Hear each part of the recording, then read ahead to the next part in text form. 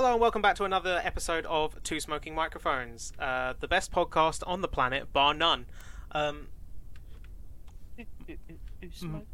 microphones. Yeah, Two smoking microphones. I didn't have a joke intro, but I do have a fun fact. A joke of a friend. I have a fun fact, Sorry, continue. and it's not. It's a random fun fact that I found out the other day, and I was quite surprised about this fun fact, but then also not surprised. What do you think are the second and third biggest selling albums of all time? Oh. I'm sure the Beatles is up there, I would have thought. Nope. And like a classic composer, something like No. Just no. I know it's no. Beethoven. No. Well, number one is and has been forever Thriller by Michael Jackson. Of course. Number two, for the biggest selling album of all time, is Back in Black by AC/DC. Really? Yeah. That was the Shit, first. brick. That was the first album that featured Brian Johnson as the lead singer after the death of Bon Scott. So that was probably part of the reason, and it is also probably their best Yeah. album. But number two is, and this is on topic to something that happened recently, is "Bat Out of Hell" by Meatloaf and Jim Steinman, which is on topic because Jim Steinman died very recently, at the age of 73. Shit. But yeah, Yeah, Bat Out of same. Hell, the third highest grossing, third biggest selling album of all time. That is mad. I know, right? Thank you for that fact. I know. I was so interested because I was looking up Bat Out of Hell because I love Bat Out of Hell, and yeah, it was like one of the it said it was one of the biggest selling albums of all time. I looked it up and it was number 3. Jesus. But yeah, hello, welcome to the podcast. My name's Connor. Hello. And my name's Harry. Long time No see. see. Long time no see. Yeah, well, Speak. and I'm 43 now. It's been so long. As you hopefully you've listened to our Falcon and Soldier finale mini episode. It wasn't really a mini episode this time; it was an hour long. But as we said on there, we've been on air, off air. My fault. Had some life stuff get in the way. Going back to the working in, like, actually not working from home, so it's been a bit of an adjustment. But we're back. Yeah, we've got a lot to fly through. A lot we're going to talk about. Yeah, it's been 2 weeks. How have you been? Well, it's been technically. How you been? I've been okay. I was say it's technically been 2 weeks, and there's been pieces of news that we have not spoken to each other about because we only save it for the podcast. So We literally do. Just quickly before we talk about the news, one thing I was going to quickly touch upon. You spoke about the death of Jim. What was it? Jim Steinman. Strickland. Jim Steinman. Also, unfortunately, passed away. You might already have this, but I just thought I'd put it at the top. Is Helen McCrory, age 52. Is known for her role in Peaky Blinders, but she was also Narcissa Malfoy in Harry Potter. Yep. I didn't actually have that because I didn't. Yeah, it's very sad, and anyone dies. It's Yeah, terrible. but I just thought, we mentioned. Yeah, Simon and yeah, I I actually only mentioned that because I realised it was in tune with my fact. I was like, oh wait, yeah, that's a good thing to mention with the fact. But yeah, of course. Well, no, yeah, I was going to mention it just to pay our respects, and also No, of course. I watched Peaky Blinders. Massive fan of, obviously, I'm a massive Harry Potter fan. I'm a Potterhead. Yeah, it was quite a sad bit of news that broke out. So we just wanted to pay our respects up top. But yeah, I don't actually have any shout outs this week. I usually have a little shout out or two. Usually, I'm sure I had some lined up. I'll think of it by the end of the episode. That's all I can think of for that. That's it. See ya next time. No. This was a podcast. Yeah. So I guess we We could forgot jump. how to podcast. We can jump straight on with what's happened in the media news. Let's have a look. See. Come on, 2 weeks of news goodness. Fill me in. Well, I've been away from the internet for 2 weeks. Oh wow. Okay, so I've got to give you all this news. Okay. Ooh. I need to be told like it's the first time I've ever heard it. Right. So Which it is, obviously. we all know that. I say we all know. We all know I'm fond of anime. I wouldn't say I'm an anime fan because I haven't seen that many. Fair. There was an announcement that Jordan Vogt Roberts, I don't know how you say his name, the director of Kong Skull Island, and he's also doing the upcoming Metal Gear Solid movie, Nice. is going to be making a live-action Gundam movie. Oh shit! Yeah, which That's I would. Sick. Yeah, I would be. I've never seen anything Gundam because I know there's a lot of it, and I don't know what's good and what's not. But I've heard good things about the stuff that is good of Gundam, and it is, it's giant fighting robots that are controlled by people. I'm very well aware of it. I think my brother watches a lot of it on YouTube, but I've personally not seen lots of it myself. But I'm like you, I'm very well aware of what it is. Yeah, it's a big. I know it's very popular as well. Oh yeah, I was looking on Funimation Now, the streaming app. And they have the original Mobile Suit Gundam series on there, and it's from 1979. Jesus Christ! And I think that's just the anime. I don't know when the manga's from, but yeah, it's a very long-lived series. So Crikey, quite a big deal to see that come into light, and he's maybe an interesting choice for the film. I haven't seen much else he's done. Kong Skull Island is good, and I look forward to seeing what he does with his Metal Gear Solid. Yeah, I'm the same. Film. I really quite enjoy the Metal Gear Solid story. But yeah. Yeah, it's good. I like it. So that's an interesting piece of news. Next. Read them off. Because it was 2 weeks ago. I initially, because it's obviously confirmed and everything, I initially wrote down it was IGN that reported it, but Jordan Vogt Roberts himself retweeted it, so... Yeah, that usually means it's going ahead. Yeah. But with some comic news, and this isn't in any sort of order, this is just the order I wrote it down. Lucy Liu is joining the Shazam sequel as the villain. Oh shit! Which is pretty cool. She's a good actress. I like Lucy Liu. Yeah. Great actress. Yeah.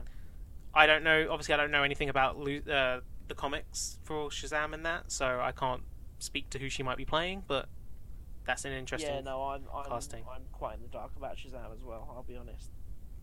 Yeah, she's great, Lucy Liu. Not in everything, I'd say she's probably done some bad things. Everyone has, but Angels was sick. I'm sure she'll be good in Shazam. Yeah, for sure. So yeah, that's exciting. I'm looking forward to a Shazam 2. Yeah, I enjoyed the first one a lot more than I thought I was going to be fair, so I'm excited for Shazam 2. But another casting news. There's a lot of casting news. Okay. Mads Mikkelsen in Indiana Jones 5. Absolutely. I am looking forward to that. I don't think Mads Mikkelsen is like a standout actor. He's good, but I just love him. I genuinely love him. He does have a charisma on screen. But also, actually, I've got news relating to. You've got the other bit of Indy 5 news. There's another bit. Oh, okay. No, then I haven't. Okay, because this was obviously, I've not been on the internet for 2 weeks, but this is the one bit of internet that I've been on. This piece of news was beamed straight into your brain. Beamed straight into my brain. Thomas Kretschmann, I think I don't know if I pronounced that right. He plays Baron von Strucker in. Oh, he's Avengers okay. of Ultron. Yeah. He's just joined Indiana Jones 5. Oh, that's cool. As well. Yeah, but Mads Mikkelsen. I think I knew that. I don't know. Absolutely. But I didn't write it down. Or did I? No, for some reason I felt like I knew that. Maybe it's because I looked him up recently and I don't know. But yeah, no, that's cool. That's cool. I'm glad to see the cast is coming together for that now. Yeah, I'm very, very excited for Indiana Jones 5. I love the indie films. Oh yeah, and I'm excited to see what James Mangold, the only the second director to take on an Indiana Jones film after Steven Spielberg. And I genuinely think that's a superb choice as well. But on the personal life of Mads Mikkelsen's Wikipedia page, he is often voted the sexiest man in Denmark in polls. We love that. He was also recently in that film Another Round, which has been nominated for an Oscar, a couple of Oscars, I think. Meant to be really good as well. Yeah. It is meant to be really good, I've heard, yeah. There's no way to watch it in this country at the moment. gutted. And the Oscars are tomorrow. Well, yesterday. I can't believe Nomadland won. I know, buzzing that Nomadland won. Oh, we should do that along with Soul for animated feature. Yeah, and also Soul for best best score. Even though I wanted Onward to win, but I'm happy Soul as well. Soul's a better film. I disagree.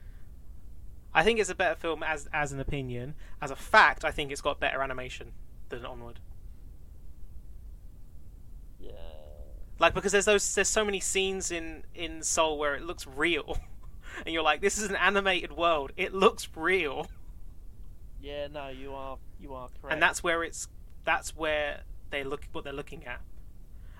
Soul also would win for best score because Atticus Ross and Trent Reznor have been nominated twice, so I think it'll be that they win for. I mean, sorry, it has won for best score. We should have done that. There's a Simpsons joke, and I know it's a joke done in other things, where they're talking about the Super Bowl. They have a Super Bowl episode, and they're like, I can't believe we're going to see, and then they raise a mug up above their face to cover their mouth as they say the name of the team, and it's clearly ad-libbed in. And there's also a presidential election, so there's one where a character's like, I wonder if President Clinton will bring his wife Hillary. And it's like, we should have done that. We should have just been like, I can't believe one, and I should have just put it in before I uploaded the episode. Oh, let's just do it now. The joke's gone now. But here's the thing, right? I'll say, I can't believe it, then I'll blank it, and then we'll put your voice for the blank. That seems like such a stretch, and if we had thought about it off air, we would have done it. Missed opportunity. This is live right now. Everyone can hear it right now. We're actually recording this the moment you're hearing it. The moment you're listening to it, individual listener, is when we're recording it. And that's the news about Mads Mikkelsen. Moving on. This was a piece of news which I don't know if you saw this. There's apparently a documentary about Chadwick Boseman coming to Netflix. Called Chadwick Boseman: Portrait of an Artist, and it's going to feature interviews like from Denzel Washington and Viola Davis. And that sounds nice. Oh, is it on now? I thought it was coming. Half an hour long. I thought it was coming soon. No, that was 2 weeks ago. Oh, was it? I haven't seen it pop up. That's why. And I'm always looking at what's coming new to Netflix. So. Yeah. Fair enough. Yeah, I definitely. It's on my watch list. I definitely need to give it a watch. Speaking of that, I can't believe Chadwick Boseman won Best Actor. Yeah, but he should have. I'm gonna change that to I really hope he wins. Just because I'd be silently devastated if he doesn't. When he didn't win the BAFTA, I was sad. I was a little angry. I was like, Anthony fucking Hopkins. He didn't even have the audacity to show up. Yeah. Like, Anthony Hopkins is a great actor, but I wanted No, it is. But I just thought it was a little. Maybe because he's British. Yeah, maybe. Maybe that's probably why. Only time will tell. Yeah, we'll see. We already know. I'm not going to reveal any spoilers. No, of course. Carrying on with some news. Speaking of Chadwick, who's in Marvel, let's jump to another Marvel thing. Agents of S.H.I.E.L.D. specifically. Gabriel Luna, who played Ghost Rider in that, is going to be playing Tommy in Last of Us. Absolute superb choice. That's a great, opposite Oscar Isaac. That is not Oscar Isaac. Fucking Pedro Pascal. Sorry, there's Oscar Isaac and Pedro Pascal together stuff. So they just blended together. Pedro Pascal, opposite him, I think that's great casting. I think the casting in general for this show so far, has been absolutely superb. I think with the creative talents of the game on board, Neil Druckmann being back, I think this is going to turn out to be hopefully something quite special. And unlike a recent video game movie, I hope it's actually good. Yeah, I would genuinely. It wouldn't just upset me. It'd probably ruin my love a little bit for the games if the show's not very good. I'd say if you let it ruin. Not ruin it. No, not ruin it, but it'll hurt. It'll hurt, of course, because it's something that you're obviously a big fan of, and if you don't want to see it be bad, but then at least the games are always still there. Yeah, true. I did start replaying Last of Us 2 Hmm? recently. Oh, cool. Yeah. But yeah, I'm looking for. I like Gabriel Luna. I want to see him in more things. So, I also want to see him come back as Ghost Rider. Yeah, 100%. Yeah, same. I loved him as Ghost Rider. But going on to another bit of casting news because that's all I have. No joke. I don't know how to say his name, but Pilu Asbake, who played Euron Greyjoy in Game of Thrones, is going to be in Aquaman 2. Is he really? Yeah. Okay, he was great as Euron Greyjoy. I think he'll be a good addition to that cast of Aquaman. He strikes me as an underwater person. I don't know. I mean, I'm genuinely really excited for Aquaman 2. The first Aquaman is a film that I was very surprised by how much I enjoyed. Oh yeah, me too. Like the film isn't. I loved it. It's not great, but I love it. No, it's not great, but I would if I saw it on Blu-ray next time at the shops, and I had the money, I'd be like, yeah, I'll pick this up. I'll be more than happy to watch this again. Yeah. I didn't realize that actor, whose name I cannot say, Pilu Asbake. Call him Euron. Euron Greyjoy actor. He was in the Ghost in the Shell live action film. He played Batu. I didn't realize that. Oh shit! Yeah, of course. I didn't recognize him at that point, but yeah. No, but now you say it, it's. Yeah, and he's very good casting for Looking for the back. look of that character as well. That character's got a specific look Yeah. that he really did. They did well. It was quite. Yeah. Yeah. Yeah. But on with more comic book news, and just because he's out there causing havoc. Marvel love him. Alfred Molina has confirmed he's back in Spider-Man, like confirmed, because he's been out there talking about it. My favourite thing was Marvel and Sony have done, to be fair, well, a great they're job. doing everything in their power. They're doing a great job to not confirm anything, right? We've got speculation of Tobey Maguire and Andrew Garfield and Jamie Foxx come out and put that picture up and they got it taken down and all this stuff. But and Alfred Molina literally says in the interview, I probably shouldn't be talking about it, but yeah, I'm back. It was really good. It's from the moment you last see him in Spider-Man 2. They're using de-aging, and it was like, you might as well have just said Tobey Maguire and Andrew Garfield are with me. It's a Spider-Verse film, because you would have got away with it. But here's the thing: he's probably filmed like his scenes on a green screen. Yeah. So like he might not know who's back. I love the fact it was so well guarded, and he's just happily come out and just said it in an interview. Yeah. But it does make you think, the Tobey Maguire, Andrew Garfield rumours were first reported by the Hollywood Reporter, which was the same people to report Alfred Molina. And I mean, the Hollywood Reporter's always had quite a good reputation of they're usually scoops. They're usually accurate. Right? So I highly would have thought if they've got this Alfred Molina one bang on, maybe they've got Andrew Garfield and Tobey Maguire spot on as well. Yeah. But it shouldn't be too much longer for a trailer, I would have thought. No, Eternals and that trailer. Now we've got Shang-Chi. Well, with Sony, I would Sony don't have to adhere to the Marvel timing either. Really, they can release their trailer whenever they want, whenever it's ready. My question to you would be, right, for their first trailer, obviously they revealed Mysterio at the end of the first Far From Home trailer, right? Mm-hmm. Do you think they would reveal anything like Tobey Maguire or Andrew Garfield if they are in the film, or Alfred Molina or Jamie Foxx in the trailer? Or do you reckon they'll keep it quite teasery, or do you reckon they'll go full out with it? I don't think they'll reveal that stuff, but because it is Sony, I wouldn't be surprised. But I hope they don't. I prefer to be surprised going into the film. Yeah, but for Amazing Spider-Man, they revealed the whole film in the trailer. Well, they did the same for Spider-Man: Homecoming. Yeah, true. So, but yeah, I'm excited for a trailer for that. I'm just waiting for it to. Yeah, no, of course. To drop any day. I hope that the film isn't going to be too full. Yeah, I hope it feels. And I mean, you know what? Look, John Watts has done a great job on Spider-Man 1 and 2.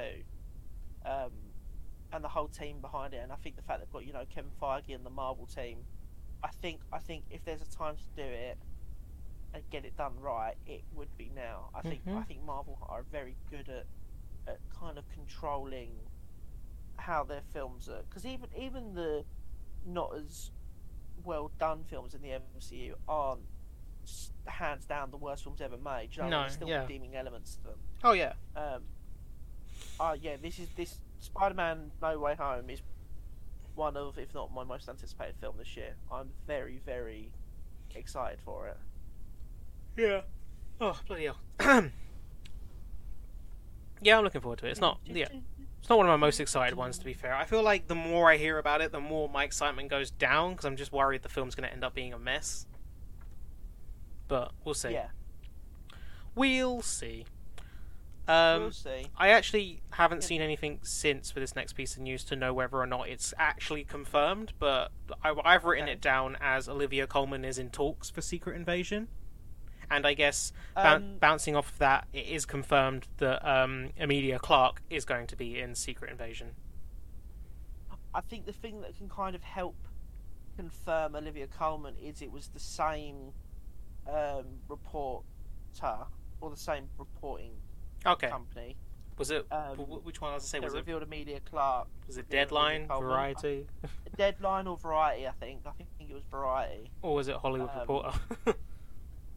But it was the same company that revealed them both, and then obviously Emilia Clarke put hers on Instagram. Yeah. And I mean, both absolute superb shot casting. Olivia Colman, she's great. Quite rightly, is getting the recognition she deserves for being an outstanding actress. Yeah. And Emilia Clarke, I mean, she's great. Again, Daenerys Targaryen herself, absolutely fantastic. Yeah, it's really hyping up to be a very good-looking cast in that show. Mm-hmm. Well, from the two members that are confirmed, and we also know that obviously Samuel L. Jackson and Ben Mendelsohn are in it. There is someone else as well that I'm trying to... Where's his name? It's like Ben... Mendelsohn. He was in the he was in the running. He was... Fuck off. He was...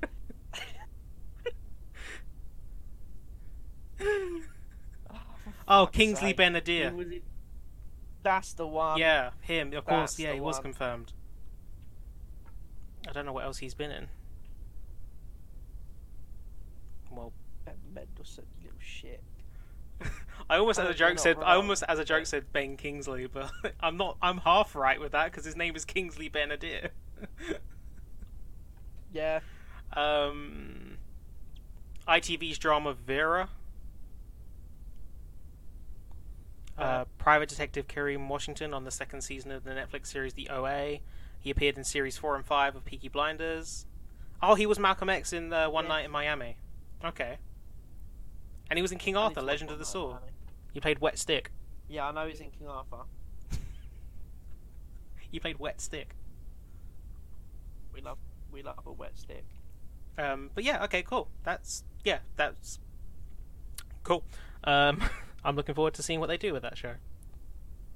Yeah, so am I. But we'll come back to the trailers because we'll have more to say about those. This next bit did get a trailer, but I haven't watched the trailer because I'd rather be surprised when I watch the show itself. Love, Death and Robots, obviously season 2 coming soon, May 14th. Yep, I need to finish a couple of episodes for series 1, but I also decided to, at the moment, not watch the series 2 trailer yet. Mm-hmm. I'm going to go into it and yeah, enjoy it. I was quite happy that I went into that first season blind. Yeah. Because it's great. I mean, yeah, what I like about it is that you don't have to like everything either. No, yeah, because it is an anthology, so every episode's different. There were some episodes I loved, some episodes I didn't love. Yeah, there's a few episodes in there I absolutely was like, this is not it, son. My favourite one was the robots on the farm. Can't remember the exact premise. Oh, the ones where they've got like the weird little mech robots, and then they're like that the one. Titanfall kind of robots. Yeah, that's such a good episode. That was my standout for me. Yeah, I mean, I've actually gotten them all a list on Letterboxd of the episodes. Oh, really? So I'm gonna bring that up quickly so I can because I liked a lot of them. There was an episode I liked the concept of more than the execution, and it was the one where it's like I can't explain it, but there's that. Oh, I could not explain it to you. Plus, I don't even know. You said you haven't obviously seen them all. Oh wait, it's the episode. I don't know if you've seen the episode called Good Hunting. Describe it to me. Oh fuck's sake! Good Hunting. Love Death and Robots. Let me see if I can get it. Let's see if it. Good Hunting. Good Hunting. Good Hunting. Good Hunting. La la la la la la la la. And it's like it's set in like China, and there's like a shape-shifting fox. Yes. But I know that the fox gets like, now permanently human because of industrialization and supplanted magic. The character, like, he develops like robotic engineering and turns the gives her like a robot body, and she's like still a fox kind of thing. I can't explain it, but I love the concept of that episode. And as I said to you, I obviously wasn't the biggest fan of the execution. Apparently, I was, because it's my second favorite episode. I love solid opinion there. But yeah, Suits is actually listed as my favorite episode. That's the one when they're on the farm. It's called Suits. Yeah, that's my yeah, absolute standout. I love the episode Sunny's Edge. Yes, that was on mine. That was episode 1, so that was the first one. Yeah, for me that wasn't. For me, when I watched it, episode 1 was the 3 robots. Well, see, I've just gone onto the app on my phone, and my phone now says 3 robots is the first one. Oh, well, on Netflix, 3 robots is shown first, I think. Yeah, so but in the actual season, Sunny's Edge is Ice Age. That's good. I liked that. That's decent. When the Yogurt took over, the Secret War. The Secret War is great. The dumping, shapeshifters, fish. I've not seen quite a lot. Oh, shapeshifters. That's the one where they're soldiers. I actually started playing one. Have you seen that one then? Shapeshifters.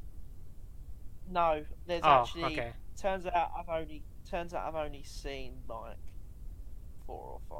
Which ones have you seen? Suits. Yeah. The Witness, Sucker of Souls, Sunny's Edge, Beyond the Aquila Rift, 3 robots. Beyond the Aquila Rift. The Witness is good.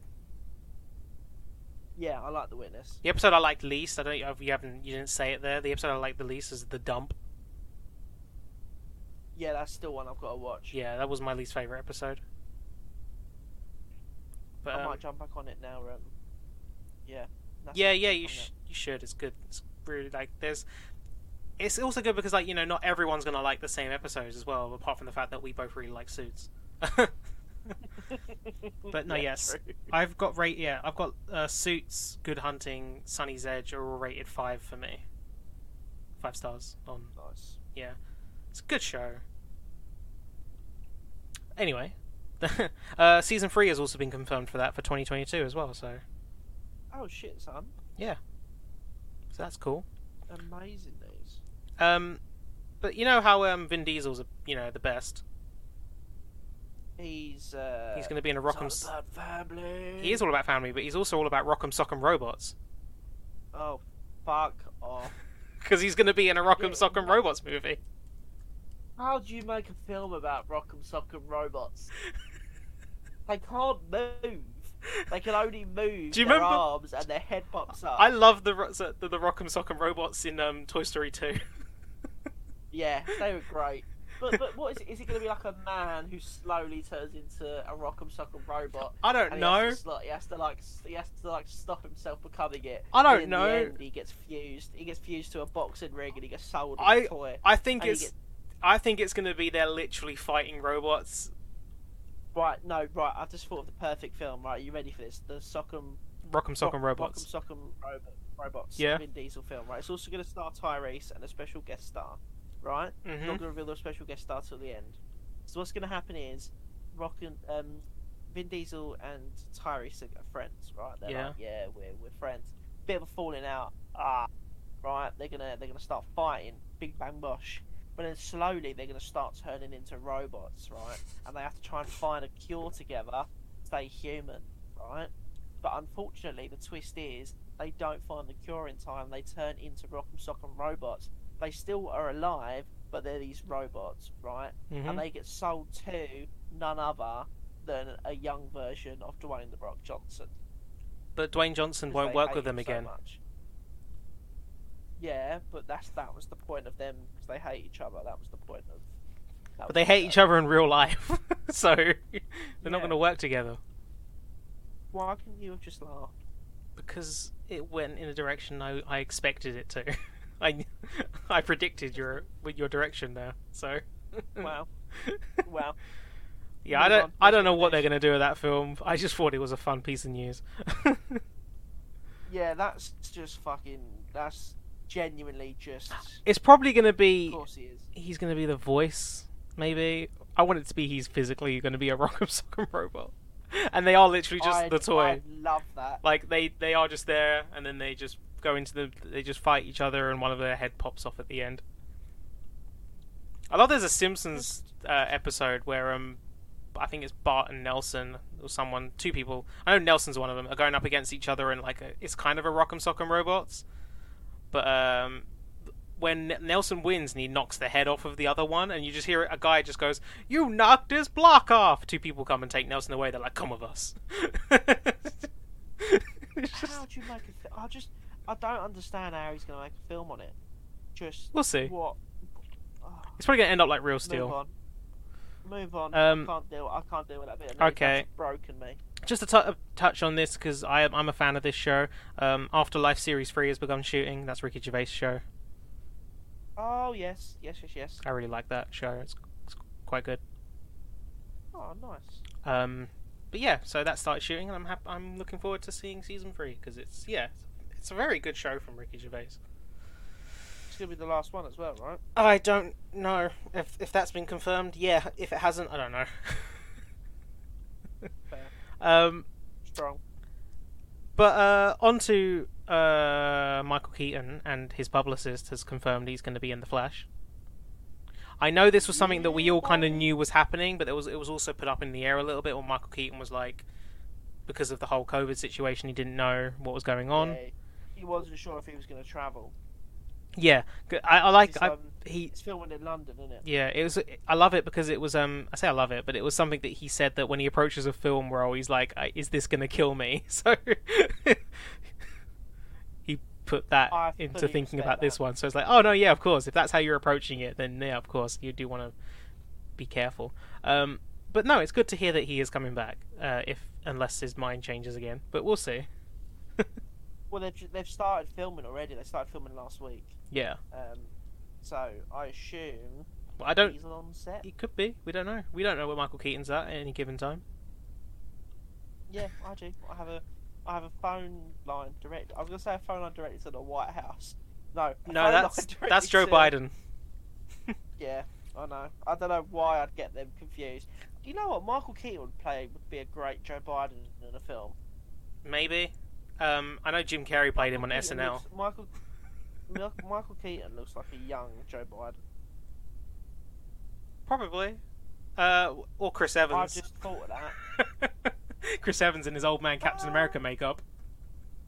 No, Chris Evans is the youngest, then it goes Michael Keaton. No, but when, obviously at the end of Avengers Endgame, when he's old, he looks like Joe Biden. I've not actually seen Avengers Endgame. So, okay. You've just spoiled that for me. Fair enough. Nobody cares. No, I have seen it. I know you have. I was there. Oh shit, I was with you. Yeah.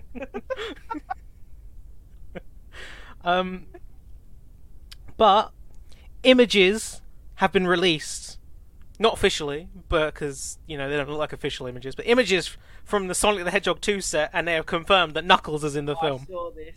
Yeah, I saw that. I knew you'd be excited, and I'm not gonna lie, I was excited as well. I knew they were looking at casting for Knuckles, because I know that people were saying that they wanted Dwayne Johnson to play him. Well, no, apparently the heavy speculation is Jason Momoa is going to be Knuckles. Oh, that's good. That's a great casting, right? I think he'd make a great Knuckles. Do you know what I find really weird is that they got Ben Schwartz to play Sonic because it's a named actor and it will draw people. Yeah. Tails is being played by the same actress, I want to say, that plays him in the other things. Yeah. but Knuckles and Sonic get to be played by... I say get to be played by celebrities. Why couldn't the voice actor who plays Sonic and everything else play him? He's really good. Yeah, I know, but I think when you think of Sonic, I think of Sonic, Knuckles, and Shadow. I don't necessarily think Really? of Tails. What? Yeah. Tails is... I was always... Tails is great, but no, I was always maybe... more of a fan of Knuckles. No, okay, but Tails was... I've triggered him. No, but Tails was introduced in the second game. Knuckles was introduced later, and then Shadow was much later. Yeah, but I think Knuckles has had more of an effect. And Shadow is just evil Sonic. Don't... Knuckle has had more of an effect as a meme. Don't... Ugandan Knuckles. It's just an opinion. No, I'm just saying the fact that you say you don't think of Tails. Like, yeah, I don't. Really? For me, it's always Sonic and Tails, like, together. And not like I used to think Knuckles was a... I mean, when he shows up, I think he is He is an enemy. I think. No, I love Don't know. Knuckles. Knuckles is my boy. I guess maybe you also played Sonic Heroes, in which you obviously play as all three of them. Sonic Heroes. When you play as Sonic, Knuckles, and Tails, and then all Tails does in that, is just fly. Like, he doesn't do anything. So maybe you're thinking at it from that kind of point of view.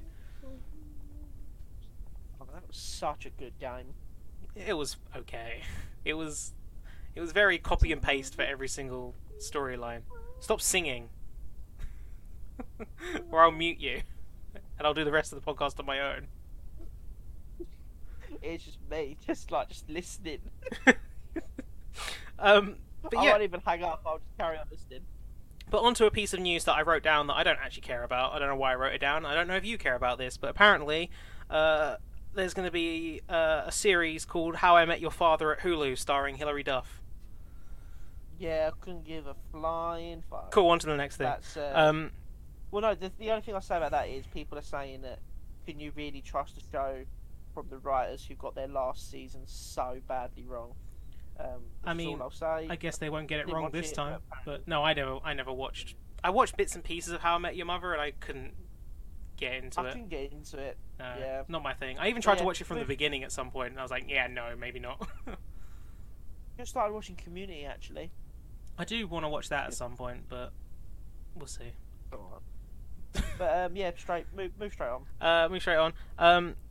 Martin Scorsese's new film, Killers of the Flower Moon, has started filming. Is that the one with Leonardo DiCaprio? They're all with Leonardo DiCaprio. Fair. Yes, it is the one with Leonardo DiCaprio, Robert De Niro.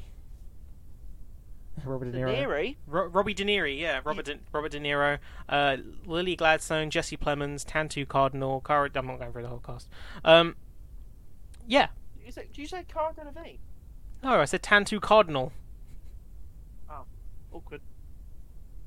You might be hearing a bit of rustling from my microphone. I'm just having to readjust to plug my charger in. Boo. I apologise to all the listeners. Boo. Sorry. But yeah, Killers of the Flower Moon, an epic Western crime drama. It started filming. It's being made through Apple TV. Well, Paramount and Apple. Oh, is it Paramount as well? Yes. Hello. Nice. My cat's here. Yeah. It's got a budget $200 million. Yeah, I know this film was going to have like a huge budget, and that's part of why Apple are doing it. Yeah, I mean, it's not surprising, is it? Harry left. Oh, he's back. Oh, sorry. Did you not hear what I just said? I apologise. No, I heard you. But you were far away. Just wanted to make sure. Yeah, no, I got stuck trying to reach the plug. I'm sorry, everyone. So unprofessional. It's a non-fiction story as well. Members of the Osage tribe in the United States are murdered under mysterious circumstances in the 1920s, sparking a major FBI investigation involving J. Edgar Hoover. Cool. I like Scorsese. Yeah. I like DiCaprio. I like De Niro. Bring it on. I like you. No, bring it on. Rude. Bring it. I don't like you, bring it. Bring it on.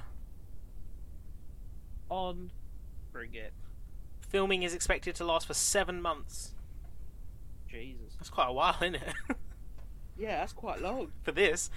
but it's Scorsese. I will trust him. I can't remember a bad It'll probably be 4 Scorsese hours film. long. I have not seen a The bad. Irishman. I have not seen a bad Scorsese film. The Irishman. Irishman's amazing. Shut up. It's just long. Too long. Well, after we spoke about it being just a cameo recently, it turns out that Russell Crowe is playing Zeus in Thor: Love and Thunder. And that's another Alfred Molina. He just come out and just fucking to get the. He said something about. He said something about I'm just gonna get on my bike, ride up to the Disney Fox Studios, and Zeus about for a bit. It's like, what the fuck? I love him. He's one of those actors that just doesn't give a shit, though, does he? Like, No, yeah. he'll happily just tell you he's what meant to be. doing. Yeah, he's meant to be quite all over the place, isn't he? But apparently he's already filmed all his scenes as well. Yeah, I think it's only gonna be a small thing, but cool, Zeus. Cool. Yeah, down for Zeus. He's been in the comics, obviously, and that leads to: are we going to see Hercules in the Marvel universe soon? In the MCU? That'd be interesting. And I've seen people, obviously, for a long time have been saying that if Henry Cavill doesn't get to do another Superman, they should make him Hercules. Yeah? Because he's got the look. And that would be funny if he does end up playing Hercules, because then he would be Russell Crowe's son again. Yeah. That'd be quite funny. But no, yeah, cool, Russell Crowe. Chance. I'm down for Russell Crowe. And the last bit of news I have is that Maya Erskine has joined the Obi-Wan series. Whoever she is. Oh, nice. I just thought because it's she played Judy Takamoto in Scoob. I've not seen Scoob yet. She's done TV stuff, voice work mainly by the looks of it. Fair enough. She's also one of the main cast members, also a creator, writer, and executive producer on the TV show Pen 15. Which is meant to be really good. Pen 15. Yeah, it's meant to be good. Yeah. I've heard it's good anyway. It's funny because it looks like it says penis. But that's all the news I have. Followed by the longest silence. The only other piece of news which like we've already touched on is that Captain America 4 is in the works now. Yep. And if you want our opinions on that, go and listen to our Falcon and Winter Soldier review. Why haven't you listened to it yet? I want another Captain America movie, but we've already spoken about it, so yeah. Unless you have anything else? Yeah. I just feel like genuinely we didn't talk a lot about How I Met Your Father. Who? I don't have a dad. I'm sorry. Fuck me. I hope my dad doesn't listen to this. He probably won't. He doesn't care about anyone other than himself. Fucking, I hope he doesn't listen to it now. Fucking hell. It's funny. I honestly, just move on. I don't really know where we go from that. That was quite a. It's funny, but I'm also nervous for you. Nah, it's funny. Nervous for me? What the fuck's my dad gonna do? I don't know. Make an effort for the first time in 25 years? By the sounds of it, nothing. Anyway, getting off that. Fucking, let's just steer past that topic. Unless do you have any more news? Do you have any more news? Do you have any more news? Do you have any more news? I don't know. Just pouring myself a drink. Okay. We'll talk about quickly a couple of trailers, and then we're going to move on. Oh yeah, we didn't. Topic of the episode. Didn't touch on the trailers. Right. Look, lucky I'm here for a segue. So, in the past 2 weeks, the two trailers we really want to talk about, one in less detail than the other, and is what I'm going to start with first, okay? Because I'm also not sure. Anyway, that was just a little Harry talks to himself moment there. You're welcome. Fast and Furious released their newest trailer. A 3.5-minute trailer. I'm not going to talk about this in too much detail, because I think we're going to, we'll cover the film when it comes out, and we've already, we've got another trailer to get through and a topic. But the thing I wanted to touch upon about this trailer is why I'm bringing it up, is the very ending of the trailer. Loki confirms space. them going to space. Do you know what else? For people that... I just want to. Sorry, for people that go. Well, you go first. Oh no, you go first. Oh, for people that go, no, it doesn't. Well, Justin Lin came out in an interview afterwards and basically went, "Yeah, we're going to space. I spoke with scientists." And then there was an interview with Vin Diesel, and he was like, he has like this kind of mural to Paul Walker, or it's like tribute thing, and he said that he was looking at that in his house on the day that Justin Lin came over to tell him about the space stuff, and Vin Diesel was quoted to say, and it felt like fate brought him there in that moment. So yeah, and who else did they send to space? But Ludacris and Tyrese Yeah, Gibson. that's what gets me. It's like, yeah, they're going to space, but they're sending the comedic relief there. I wanted Vin Diesel to go into space without a spaceship or a helmet or anything. Just make him a superhero already. Not even that. He just stands there with the fingers. I ain't got family. I got wings. And wings pop out his back, and he just fucking flies up. See, just give. Oh my god, please. I know that even if they say we're going to stop at 11, because they're obviously doing 10 and 11 as a two-parter thing, they're not. They're going to probably keep this franchise going forever.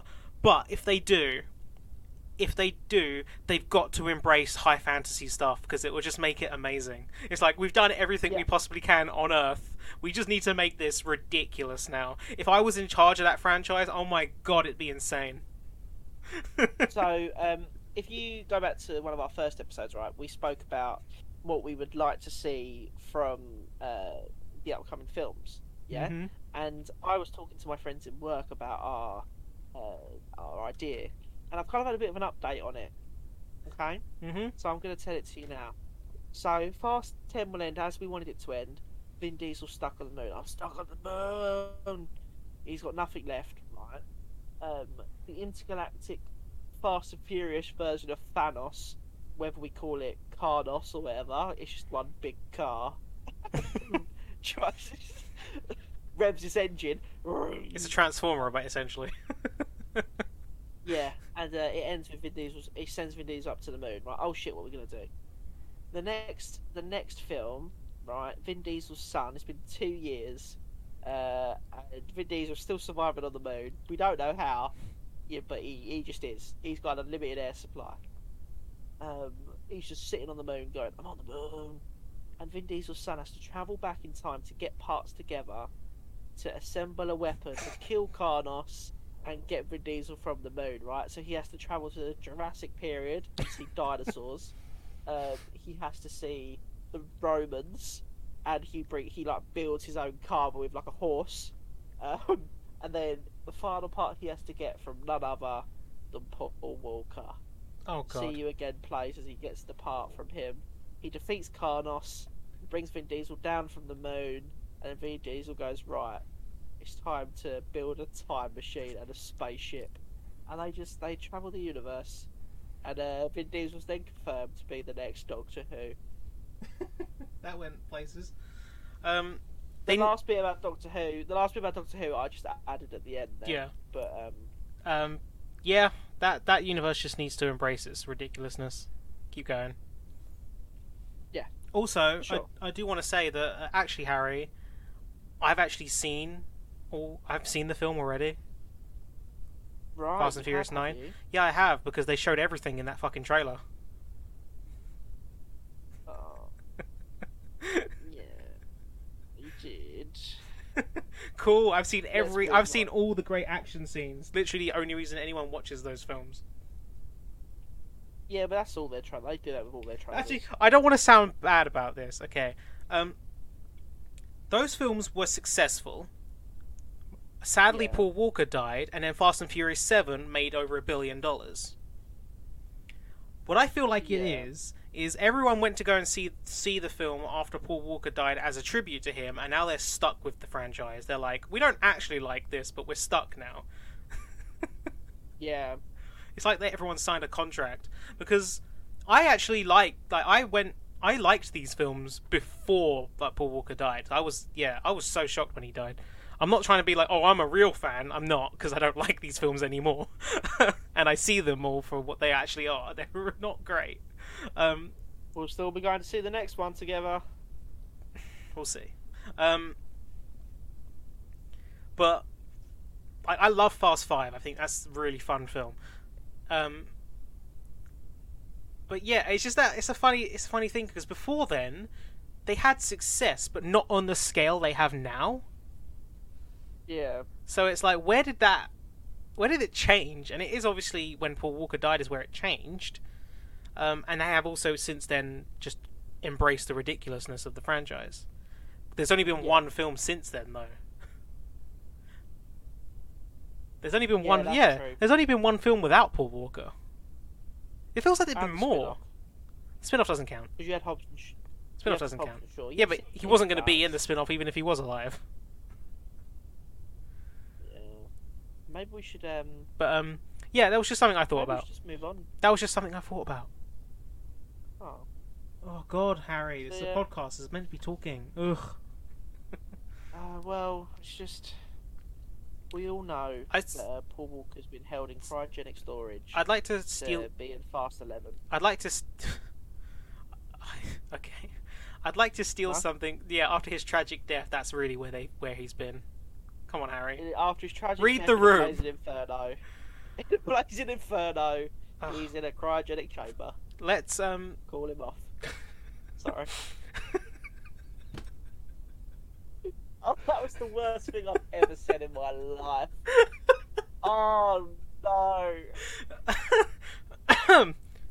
Anyway, please just carry on talking. I was something. I'm going to steal something that was said by someone I watch on another podcast.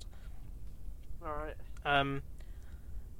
Fast and Furious is kind of like a phenomenon for our lifetime. Like, obviously, there's these big, huge franchises like James Bond, King Kong, Godzilla, and stuff like that. They've been around for a long time. Right. But the first Fast and Furious film came out in the 2000s. Like, this is it's become yeah, you're right. It's become this huge franchise. Like, obviously, there's other things that have happened in the time as well. But it's weird because it's like it's not based on something. True. But there are 9 films, and there's a 10th one coming now. Like, obviously, including the spin-off. Yeah. In the space of, obviously, 20 years. I guess, obviously, it's not the same as, like, Marvel, where they've got over 20 films in like, a decade. But it's, like, it's different. It's, like, on that regard, where it's, like, they could keep making these films forever. Like they have with, like, James Bond and stuff like that. Yeah, it could go on for years. Like it's such a weird like thing that because it is an original story as well. I mean, the first one, bold move. Yeah. Them deciding to end it. It's not going to end. Trust me. No, it's got the spin-offs and it's got TV and game, but I mean, it's a bold move for them to decide to end the main franchise. I'm pretty sure some of them will stick around, but yeah, I feel like it's probably like Vin Diesel will move on. Yeah. It's also funny to think, because a lot of people always come back to like, oh, Vin Diesel's the face of the franchise. He wasn't even in the second one, and he's in the end of the third one, and the only reason he did that was so he could get the rights for Riddick. Yeah, true. Riddick went nowhere. But a lot of people think he's in all of them. He's not in the second one. No, he's not. It's Paul Walker and Tyrese. Tyrese, man. And Ludacris was introduced in that one as well. Yeah, he was actually. That's a good point. He has a big afro in it. Don't Tyrese and Ludacris not like each other? Well, in real life, probably. Yeah. I feel like they all just secretly hate each other. That's acting, they isn't it? They talk about family so much, they just fucking can't stand each other. That's acting, isn't it? Yeah, good point. They're paid to like each other.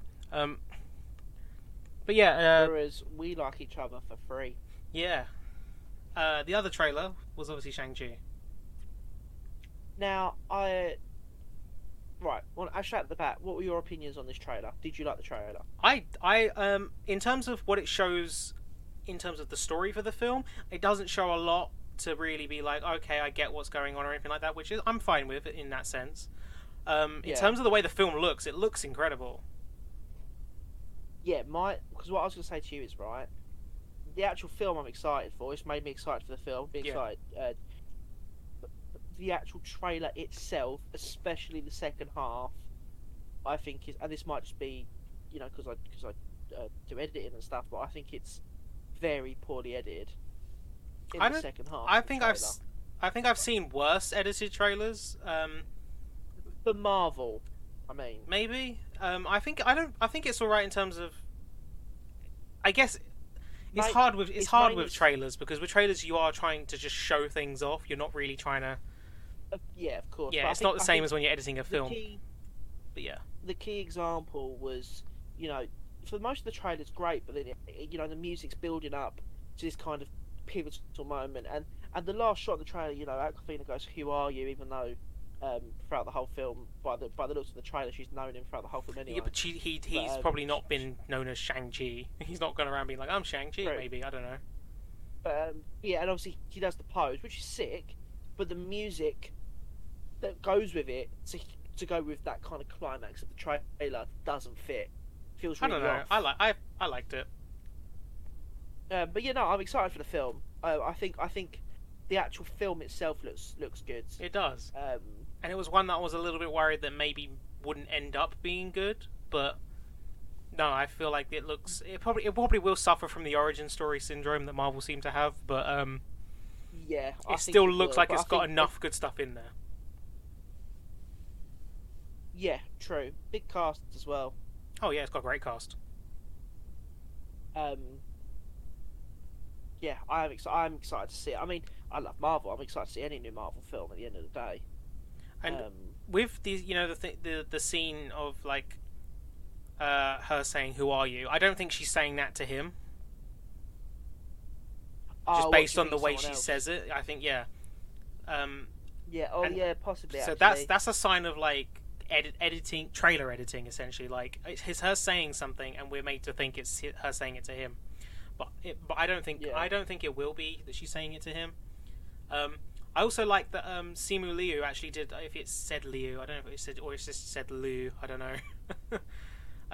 I like that he had to learn obviously a lot of his own and do a lot of his own stunts because Shang-Chi doesn't wear a mask.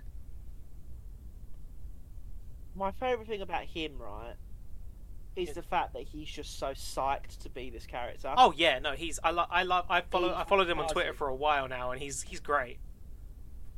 I mean, he was, there's the famous kind of picture of him tweeting Marvel like 5 years ago saying, "Can we talk about Shang-Chi, please?" Yeah. And then the day of the Comic-Con announcement, like the day after, he replied to that tweet saying, "Thanks for the chat."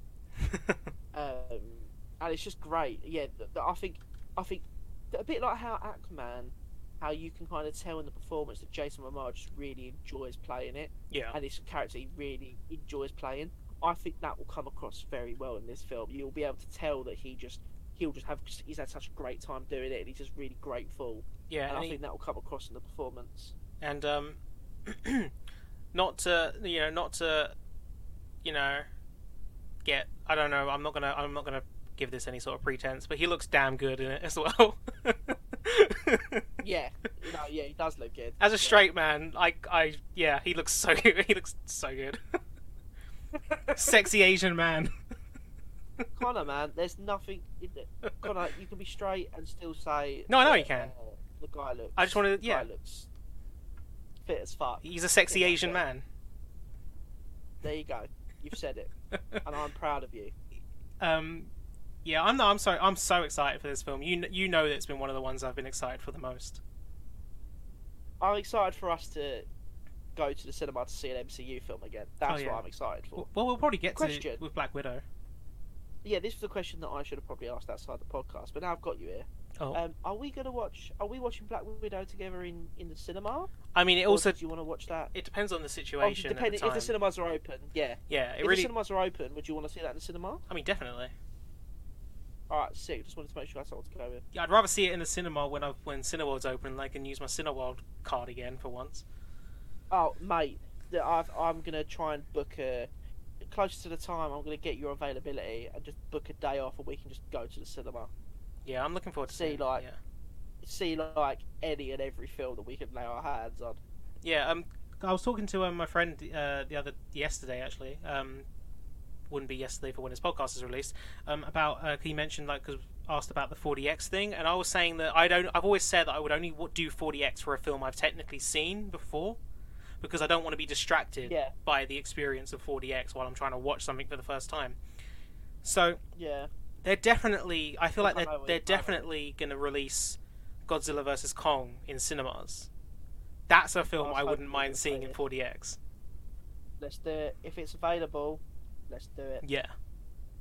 And we can obviously organise it towards the time. Yeah. But I mean, to be fair, it's only 2 weeks away. And you don't have any more pieces of news, do you? Because I can just quickly touch on this piece of thing I wanted to say as well. I don't know. Okay, because going off of the cinema releases, it does seem like they're delaying the release of Mortal Kombat in this country for a cinema release. It seems that's what's happening. Because there's been no communication. But I watched it. Don't ask me how I watched it. Oh, so it's not available to purchase. It is not available. It is not available in this country. He's not going to tell you how he did it. VPN, everybody.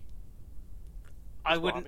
Okay, no, actually, but that's what I don't want to say. You should have just said yes, but no. Okay, no, because a VPN's legal. No, fair play. You've seen right. So you've seen. I've seen the film. Touch on it again. I've seen the film, and I do want to say it is absolutely not worth watching unless you're that big a fan of the games, because it's... Is it that bad? It's not awful. It's got some good moments. Is the violence good? It's... If you just like blood for no reason, yeah, but no. Because I watched the first 7 minutes on YouTube. See, and I was no, like, that's a good scene. Sick. That's a good scene, but then there's a lot of fighting that is just grappling. There are some good moments, though. I'm not going to spoil it, but there are some good moments. There's a lot of moments where characters do just say the lines from the games as well, and you kind of have a smile on your face, like, that's funny. But the film, and it has some good fight sequences, especially in the third act. But the film is so dull. Like, I was sitting through it. The writing is so poor. The acting is... There's, like, no effort, it feels like. And I get that this is a first time for this director, so maybe that's what has contributed to the acting side of it. But the script is awful. Yeah. Right. Like, there's a scene early on where the main character's daughter gives him, like, a bracelet thing, and she's like, now we both have one. But the way she says it is, like, not... It was like, that's terrible line delivery. Right, I have one question about it, right? Yeah. Try and answer it spoiler free if you can for the listeners. Mm-hmm. And this is all we'll talk about, right? About it. Is it basically, I've heard from people that it's one giant setup. Pretty much. Okay. I would say that's definitely what they were doing. I know how as well, but yeah, I mean I was gonna watch it, but I won't. Maybe it's not. If it's in the cinema, when it's in the cinema, I'll use my free Cineworld to go see it. I won't pay $15.99 to rent it now if it was available now, for example. No. I'm not going to say... Based on your reaction. I'm not going to say to anybody, don't pay for this movie, because I said yesterday to my friend who made the film available for us to watch, I said to him, I still would have preferred to have paid to watch it, because... Yeah. I still want to contribute to the industry. I wanted to see the film. I would have paid to watch it. But I won't pay to see it again. I won't make the effort to watch it again. It's not, like, offensively bad. You can enjoy it. I enjoyed some of the action sequences, but it's just not... Yeah, it's not a good film, unfortunately. Okay. That's a shame. It is a good film, though. What? The best pictures for the Oscars. Oh, the Oscars. So we've spoken about this topic before. What we're going to do? We're just going to go and look at some old Oscar years and be like, let's look at the films that won and stuff like that, and what's good. And before we start on it, I know in the last episode we said this episode was going to be video games that are. Oh yeah, we did. That could be rebooted or sequels to. We are going to do that at some point. Can't promise it is in the pipeline, like with our other idea. With this one, it was more of a case of the Oscars are happening. It would have if we had recorded last week, then this week would have been the game reboot one. But because the Oscars are at time of recording last night, it just seems a bit more fitting. So it will come at the time of recording last night, were they? At the time of release. Sorry. We are excited to do that one. I know we've both got a couple that we want to talk about. So don't fret. It is on the pipeline, and it will come in the next couple of weeks. Just can't confirm when yet. Yeah. But yeah, this is Colin's idea. Let's let him roll with it, and then we'll rate him a smoking microphone at the end. So, yeah, please don't. I could also say, do you want to pick a random year?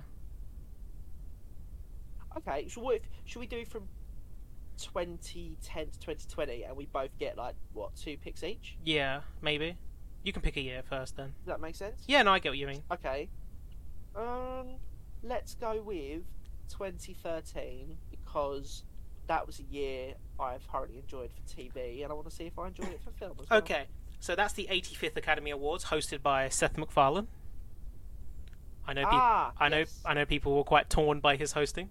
Some people didn't like him. I liked him. I mean, I like Seth MacFarlane, but yeah, some people maybe didn't like the sense of humor he brought to it. I don't really remember what he did. I didn't watch this. So. Yeah. So this is for the films. This is for films released in 2012. Okay. So Best Picture nominees were Argo, Amour, Beasts of the Southern Wild, Django Unchained, Les Miserables, Life of Pi, Lincoln, Silver Linings Playbook, and Zero Dark 30. Argo won. I have seen 3 of those. I am going to get it up on my screen as well, so I don't have to keep asking. Yeah. Because I have also seen 20. Bear with us, please, viewers, listeners. Maybe one day we'll do it. Yeah, I've also thought about maybe doing, because I've seen a lot of visual podcasts recently. I haven't watched them. I always listen to them anyway. So. Yeah, same. But no, it'd be good fun, wouldn't it? Yeah. Okay, so I have seen out of the Best Picture nominees. Oh, come on, here we go. Right, I have seen one. That's just lists of films that have come out in that year. No, type in 2013 Academy Awards and go to the Wikipedia page. That's right. Here we go. So I will get there for the 85th Academy Awards. Now. Yeah. I'm on the thing now. I'm just scrolling. Right, Best Picture. So I have seen 1, 2, 3. I think I've seen Argo, Django, and Lincoln. I have seen Django, Les Mis, and Zero Dark 30. Yeah. This isn't like the best year, is it? In terms of what we can say. I liked Argo. Argo's a really good film, really tense. Okay. Like very uncomfortably tense. But it's a really good film. Yeah, I'd say that. I'd say the same for Zero Dark 30. Oh really? Well. But we know I'd say it's quite. But we know they get him in the end. No, I know, but it's still quite tense. No, of course. With the events that kind of happen. No, of course, yeah. I haven't actually. I haven't seen that one. Executed really well. I haven't seen that one, but I have seen. I know Catherine Bigelow did Hurt Locker. Yeah. But anyway, it was part of the reason why I watched it as well. I watched the Hurt Locker, and then I went on to that one.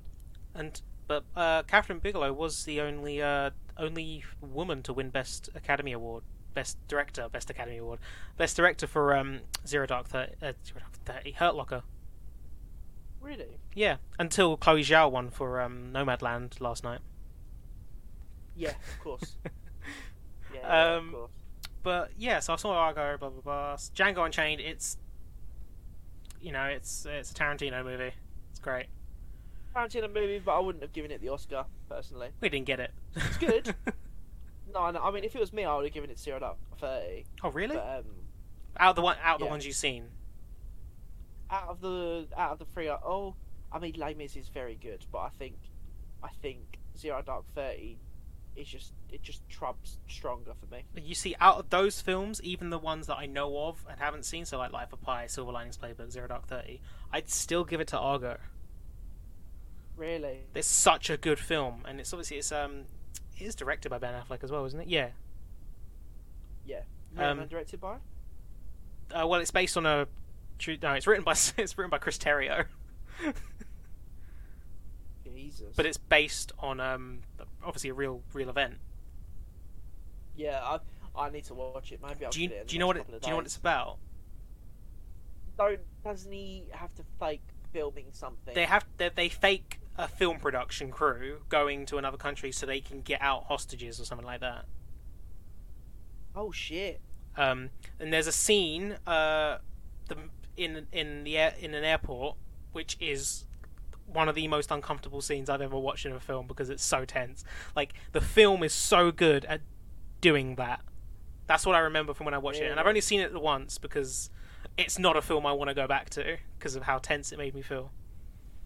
Oh Jesus! When a film that's I tweeted about this recently. That's what I want from a film, though. I want it to make me feel something like that. Yeah. Like, I look for more than just being entertained, and that film, God, yeah, it makes you feel really tense. You should give it a go. You've completely sold me on it. Yeah. It won Best Adapted Screenplay. Oh really? Yeah. I don't think it won any other awards. Best Actor, no one was nominated for it. Oh wait, no, Alan Arkin was nominated for Best Supporting Actor as a character in it. I don't think he's good. Do you want to talk about the actors and actresses that won that year? We can do. Touch on them. Daniel Day-Lewis won as Abraham Lincoln, so he was good in that. We love that. Up against Bradley Cooper, Hugh Jackman, Joaquin Phoenix, and Denzel Washington. Nice. Jennifer Lawrence won for Silver Linings Playbook, obviously. That was her year. She was up against Jessica Chastain, Emmanuel Riva, another name which I'm not going to try and pronounce because I'll butcher it. And Naomi Watts is that when The Impossible came out? Yeah, I was just thinking that as well. That's Tom Holland. Little Tom Holland. And Ewan McGregor. Christoph Waltz obviously won for Django, Best Supporting Actor. Yep. Anne Hathaway for Les Mis. Les Mis, yeah. Yeah. Brave won Best Animated Feature Film. I'm not a fan of Brave. I'm looking at these ones and being like, I haven't seen it. I haven't actually seen any of these, so I can't speak to them. But Brave, Frankenweenie, Paranorman, The Pirates, Band of Misfits, and Wreck-It Ralph are the ones that were nominated. Pirates one, The Pirates are fine. I know that's stop motion, that's so Aardman. Yeah. Oh, it is Aardman. Aardman. I'd Wreck-It Ralph out of that list. I guess Brave for its animation, but then again, obviously we're looking at it now, where animation has come so far, even in that many years. Yeah, no, it's come leaps and bounds. But yeah, there's nothing else I really want. We're not going to go through every award. We're just looking to. I agree with Argo being the best winner because I've seen it. The best winner because I have seen it. You obviously haven't. Yeah. And the only film we've both seen on there is Django. Yeah. And I haven't gone back to Django since I first watched it, and I know I liked it. Leonardo DiCaprio is fantastic in it. Yeah, for those listening, but the reason we're doing all this is because it is time of the Oscars, and we just thought we spoke about the Oscar nominees a couple of weeks ago. The next episode we will talk about the Oscar winners, even though we know Chloe Zhao's won for Nomadland. If we get that right, fucking, I'll be elated. Well, she won the BAFTAs. But we just thought it just seems like a nice topic because we've been away for quite long, and there was quite a lot of news this episode already. Yeah. So Connor, pick a year. Let's go for the 83rd Academy Awards in 2011. Right. Okay. 2 years. To read them out to you. No, I'll read them if you want. Oh. I don't mind. No, yeah, go on. Yeah. So the best pictures for this year nominees were The King's Speech, which won. Oh wait, sorry. Before you carry on. Yeah. This was the year it was hosted by James Franco and Anne Hathaway. Yeah, I didn't say who hosted it, did I? Is it? That went down like a sack of shite. Yeah. It went really bad, didn't it? I can't see the hosts anywhere, but yeah, yeah, of course, yeah, it was. Yeah, I heard it wasn't great. I haven't watched or known too much about it, but anyway, The King's Speech was one. Nominees for Best Picture: The King's Speech, which won 127 Hours, Black Swan, The Fighter, Inception, The Kids Are All Right, The Social Network, Toy Story 3, True Grit, and Winter's Bone were the Best Picture nominees. How many have you seen? 6. I have seen 3. Mm-hmm. I wasn't going to tell you what 3 because it would be a bit of a spoiler. Well, I know you've seen The Social Network because of your Letterboxd account. You bastard! And you gave it a 3.5 out of 10. 3.5 out of 10. 3.5 out of 5, which I ain't happy about.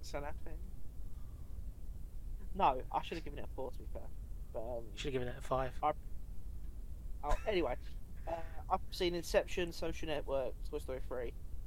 Mm-hmm. Out of all of them, look, I'm not gonna lie, Inception's one of my favourite films of all time. Yeah, no, of course. I think Inception should have easily taken that. I wouldn't give it to The King's Speech if I could go and change time.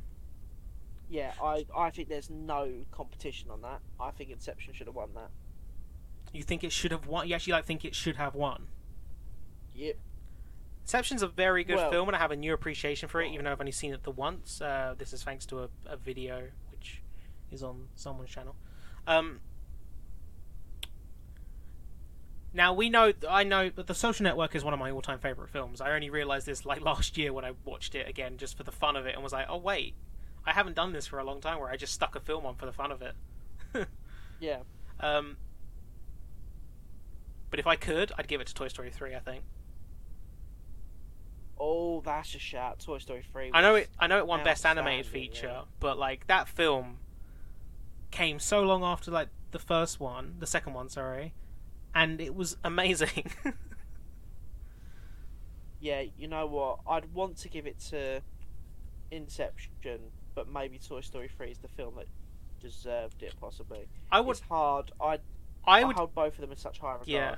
I'd give Toy Story 3 the award simply for making everyone watching that film believe they were going to kill the toys. My mum, we went to go see it was the very first one my brother saw in the cinema, right? So it was me, my mum, my dad, and my brother. And someone had told my mum the day before, oh, toys will die. They actually kill them off. And my mum believes anything like that, right? So she went to the film going, oh my god, they're going to kill the toys, Harry. And I was like, spoiler, what the hell? And he got to that bit and they all start holding hands. And I was like, oh shit, like my mum was right. And I turned to look at my mum and she was in floods of tears. No, I mean, my mum... Borderline panic attack. My mum was, very sad about it as well. Because it was always... I've been obsessed with Toy Story for all my life. Well, I mean, I'm not now, but I was obsessed with Toy Story. I had a Buzz Lightyear costume that I used to wear all the time. I had all the toys. Oh, that's cute. So this was, it was a very nice experience. Me and my mum going to see that together, and especially at the time of my life I was in as well, because obviously it was shortly before I was going to uni. Yeah. Wait, it came out in 2010. That's not shortly. That's not shortly. That's 5 years. But you know what I mean. It was like that. I was at that time in my life where I was, I'm getting older, obviously. So it's, it's a relatable film, isn't it? Especially when you grew up on it. Yeah, it was goddamn emotional. That's for sure. The film hits all the the perfect notes. It's a great film. I think I've only watched it once more since then. I don't think I've ever gone back to it just because of how emotional it made me. I've seen it a few times. Sometimes it's one of those films where I watched all the Toy Story films just because I wanted to at one point when we were living in London, and I was sorry. Yeah. And it's still emotional, but it is still a really good film. So it's really funny. Yeah. The animation's great. Obviously, Toy Story 4's animation is phenomenal, but it's not. And Toy Story 3 the perfect ending. Perfect ending, yeah. To this, it's the perfect ending to the series, and I'll always say it was the perfect ending to the story. But Toy Story 4 is the perfect ending to Woody. I know Toy Story 4's got a lot of differing opinions as time's gone on. It's a great film in its own right. Yeah. But it also does make some choices where you're like, I don't think that's what they should have done. For example, one thing I know people have come to is that what if one day Andy goes back to visit Bonnie and he's like, where's my Woody toy? that I gave you all those years ago. My cherished Woody toy. She's like, just fucking threw it away. You're like 20-odd man. She's like, oh, I don't know. I dropped it somewhere, I guess. And he's just like, it's worth money. I just found out I was going to get all of. I had all of them. I had the collection except for the Prospector. I was going to sell. And this is when it turns in. Andy becomes. Andy kills a family and goes on the run. No. Andy is Al. He becomes Al. He's just looking for that Woody toy. Jesus Christ. Oh my god, we've broken Toy Story. We've broken Toy Story. He's going to get his Jessie and Bullseye back. He's going to find a Prospector. Stinky P. The Prospector! That's great. Toy Story 2 is my favourite though. I love Toy Story 2. I actually can't pick a favourite. Like, it's one of those ones where it's like I just love them all. They've all cut because they've all. No, for me, I grew up with Toy Story and Toy Story 2. I always think more of moments from the first one than I do from the second one. I think that's probably what I. Then again, I had the game for the second one, and I loved that. But yeah, we've spent a lot of time talking about just Toy Story. Should we pick another year? I was going to quickly go through some of these other films that I've seen. Oh, sorry, yeah. Apologies. Yeah, go for it. True Grit, it's good. I wasn't blown away by it, but it's a good film. Obviously, Haley Steinfeld was nominated for it, and she was like 12. Fucking hell. No, she was older than that. Because what is she? She's 24 now. So, yeah, whatever year, 2011. So that was 10 years ago. So she was 14 when she was nominated. Well, yeah. Yeah. Obviously, she didn't win. She lost out to Melissa Leo from The Fighter. And Christian Bale won Best Supporting Actor for The Fighter. He did. I think I've actually seen most of The Fighter. It's a good film. Thinking about it, yeah, it's a good film. Natalie Portman won for Black Swan, which I still need to see. Oh, I think I've seen most of Black Swan as well, actually. Most men have seen parts of that film. Oh, fuck off. And obviously Colin Firth won for The King's Speech. Yep. They should have given it to Jesse Eisenberg, Social Network. Yeah. Just for banning, like I don't look at The Social Network necessarily as something based on a real story. I look at it as more of the drama it is. Yeah. And like they make Mark Zuckerberg in that film so dislikable, but you care about him. I've come away from that film having a pure hatred for Mark Zuckerberg, and also Jesse Eisenberg played him so well. I actually hate Jesse Eisenberg. Excuse me, but that's my good pal Jesse Eisenberg. I actually have a photo of us together. Once. Yeah, but yeah, that was. Oh, Mark Zuckerberg's a douchebag. No, he is. No, he is. It's that scene. We need to. I know you obviously didn't get the same feeling out of it that I did. I do now watching it. Well, no, I'll tell you what. I only gave it 3.5 stars out of 5. Right, this is the reason. Right, I was going to talk about it in what I've watched, but I've got something else for that. Mm-hmm. The reason I gave it 3.5 stars is I watched The Trial of Chicago 7 beforehand, and they're not even similar films though. No, but they're both by Aaron Sorkin, both written by Aaron Sorkin. Yeah, but Social Network's directed by David Fincher. Yeah, but I preferred The Trial of Chicago 7. No, of course. No, that's fine. I'm not mad. But it's only because the Social Network's been really hyped up. No, I can understand that. Yeah, especially it kind of. I think the hype kind of let me down a bit. Yeah, I'll say especially for you because you had me and Harvey like talking about that film with a big love for it. So you had people talking at you about that film. Yeah, and that's one of the reasons I held. Yeah, it's one of the reasons I held off on it. No, I totally understand that. To try and let it kind of die down. Yeah, that's the only reason. It is a fantastic film. A fantastic film. If we hadn't pushed it on you or anything, maybe it would have been better. And I would have loved to have watched it with you, because I love it. But no, it was one of those. It was one of those things where me and my partner was the other night, and we were just like, "What should we watch?" She was like, "Oh, it's on Now TV. It's leaving soon." I think I was like, "Oh, it's always been on my list." Yeah. And she just stuck it on. I think it's the same scene. I think it's intercut. But it's when they're in the the little courtroom scene thing, and Andrew Garfield is talking about how everyone's shares. Well, yeah, was changed. It's like, what was this person's shares brought down to? It wasn't. What was this person's shares brought down? It wasn't. What was this person's shares brought down to? It wasn't. What were your shares brought down? It's like 0. It's like 0.0. Yeah, 0.03, isn't it? 0.03%. Andrew Garfield is outstanding. I'm saying, is that intercut with the same scene of when he goes into the office and just smashes his keyboard? I think that scene. I think it's That's incredible, and the fact that's his last scene as well. The fact that Andrew Garfield wasn't even nominated for that film. Yeah, that's a travesty. That should have. He's so good in that film. That scene gets me every time. He was the standout for me in that. Yeah, that scene in him is the standout for me in that film. And surprising, even Justin Timberlake's great. Good. Justin Timberlake's great in that film. There's that scene when he's calling up Mark after he's been busted by the police and that. He's he's really good in that film, and I think Jesse Eisenberg's great in that film because he is playing such an unlikable person, but there is that sense of the way it's framed that it makes you feel for him a bit, which is why I look at it as more of a drama than an actual true story, because obviously it's not 100% accurate. Yeah. And obviously actual cannibal Armie Hammer playing the Winklevoss twins. Brenda Song plays an absolute fucking nutcase. Oh yeah, Brenda Song. I love that film. But yeah, touching. I've saw The Fighter's good. Mark Wahlberg, obviously Christian Bale. It's a very good film. I'm not a big fan of The King's Speech. Not seen The King's Speech. I wasn't. Yeah, I also watched it when I was like a couple of years after it came out, so I probably wasn't that fond of it. Haven't seen 127 Hours. I need to watch Black Swan.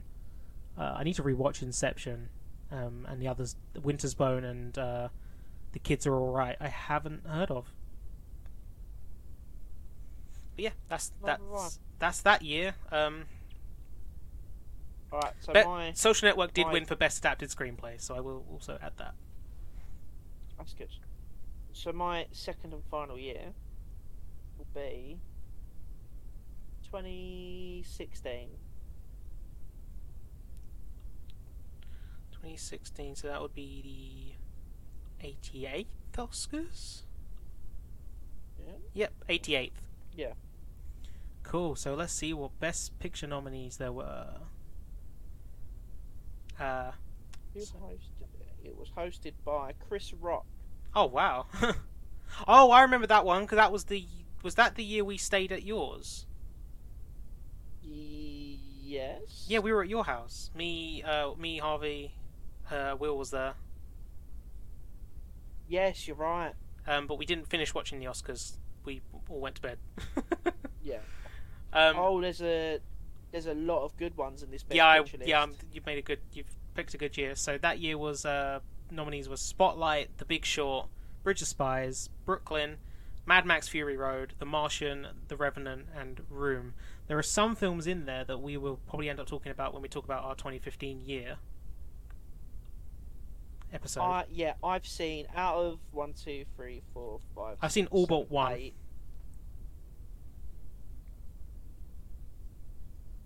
I've seen 5, so all but 3. And you know what, right? I love The Martian, right? Mm-hmm. The Martian is in Good my film. top probably 10, 15 films. I went into it enjoying it a lot more than I thought I would. Yeah. Same goes with Mad Max. I rewatched Mad Max. First time I watched Mad Max, I wasn't blown away because the hype from my friend was so high. Mm. But I rewatched it last year and I fell in love with it. But out of all the films that are on there, I do think the right film won that year. Spotlight. I think Spotlight is Spotlight won. Outstanding. Yeah, Spotlight won for. I need to rewatch it. I think, but Spotlight won for what it was doing as well. Yeah, I preferred Spotlight because a lot of people were like, "Oh, it should be that or The Big Short." I preferred Spotlight to The Big Short. Well, The Big Short is just about a bunch of people losing their money. Spotlight's about something darker. I'll talk. Yeah, so Spotlight, Big Short are two films I definitely need to rewatch because I think I watched them at a time where I didn't have the kind of more developed film knowledge I have now. To the point where I could probably pick them apart better now than I could back then. I could probably find the good things now better than I would have done back then. So I need to rewatch those films. But like Bridge of Spies, I really enjoyed that. I know a lot of people I know people were saying negative things about it, but I really liked Bridge of Spies. I think it's a very good film.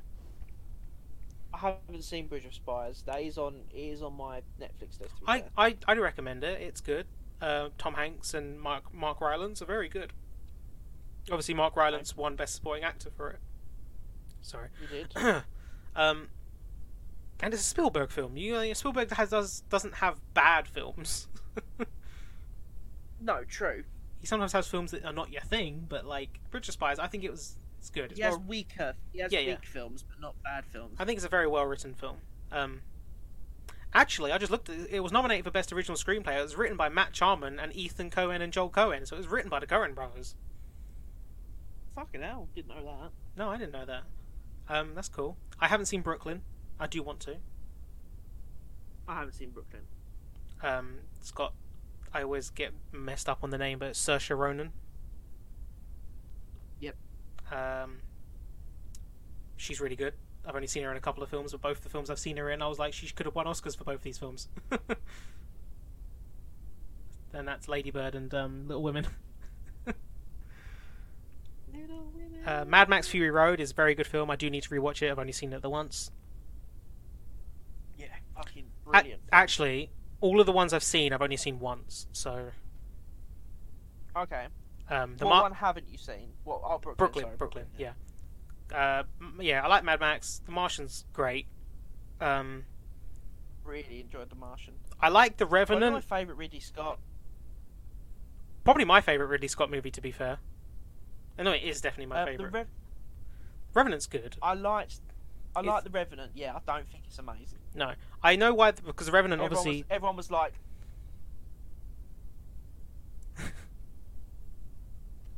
No, The Revenant's I dropped my mic. Oh. The Revenant. Everyone was like, oh, this is absolutely fucking outstanding. And I was like, no, it's good, but I wouldn't say it's the best film by a long shot that year. I think there's a lot of stronger. On a filmmaking perspective, I think it's one of the best on the list because obviously it was filmed using entirely natural light.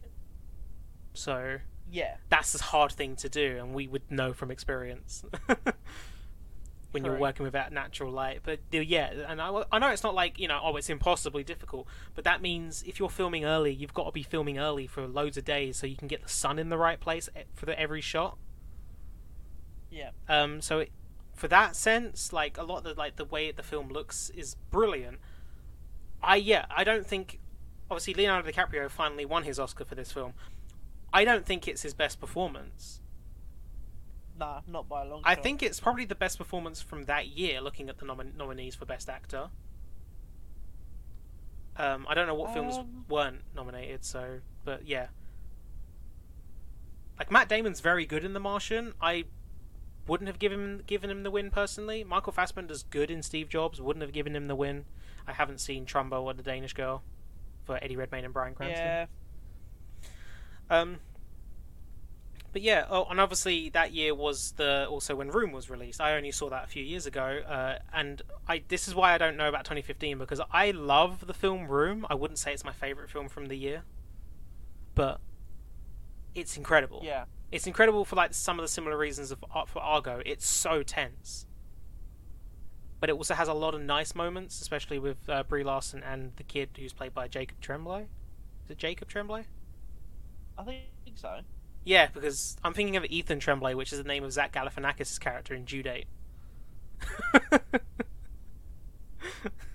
I mean, why not? Yeah, and obviously that was the year Brie Larson won Best Actress. Deservedly so. Yep. Absolutely. So I think all of the ones I've seen, they're all good films. Um, but out of the ones I've seen for best film, I'd give it. I think if out of the ones, if I was choosing, like if I was put on the spot, and I was told to choose one of these films for best film, I think I would choose Mad Max. That's fair. It's a very, very strong film. Yeah. Like, I'm trying to think of everything, like the, all like the production value of the film and that. Like, I'm trying to think of all of that. That would be the film I would go to. Yeah, I think mine will stick with Spotlight. Even though I'd want to give it to The Martian, I think Spotlight is the strongest one. And for this, me. I think this was Alejandro G. Inarritu. I don't know how you say that. He won 2 times in a row because he won previously for Birdman the year before. Yeah, I think so. Yeah. And also the cinematographer won 3 years in a row. I can't find him. Nice. Emmanuel Lubezki, because he won for The Revenant. The year before he won for Birdman. The year before that he won for Gravity. Oh, nice. Yeah, he won 3 years in a row. Best actor, obviously Leonardo DiCaprio. Yeah, we've said about that. Brie Larson, Mark Rylance, and Alicia Vikander in The Danish Girl, which I haven't seen. No, I need to see that as well. But yeah, that was a good year. Very good year. Right, what about your last year? Well, because we know it's got to be a year to be talked about, I guess, and you mentioned it earlier. Let's go for the next year over, so the 89th awards. Yeah. The year now, the reason I that La La Land won. Oh wait, no, it didn't. Moonlight won. Now, the reason I mention this is because I put out a little feeler on posted by Jimmy Kimmel. I posted a little feeler on Instagram and Facebook about people's kind of most thought about moments and moments they always talk about and best picture and stuff. And my good friend Victoire, who I worked with, said you can't talk about the Oscars and not talk about the Moonlight La La Land Mess up. fiasco, which we'll talk about. But obviously, out of there's quite a lot of good ones this year as well. Fucking hell! I'll say one thing before we start reading out the names of all the nominees. Yeah. I've seen all of these. Have you really? Yep. I've seen 1, 2, 3, 4, 5, 6. I've seen 6 out of 8. 9. 7, 8. No, I've seen 6 out of 9. Yeah, I've seen all of them. Yeah. And I will already say, even though it's a good film, I don't think Moonlight should have won.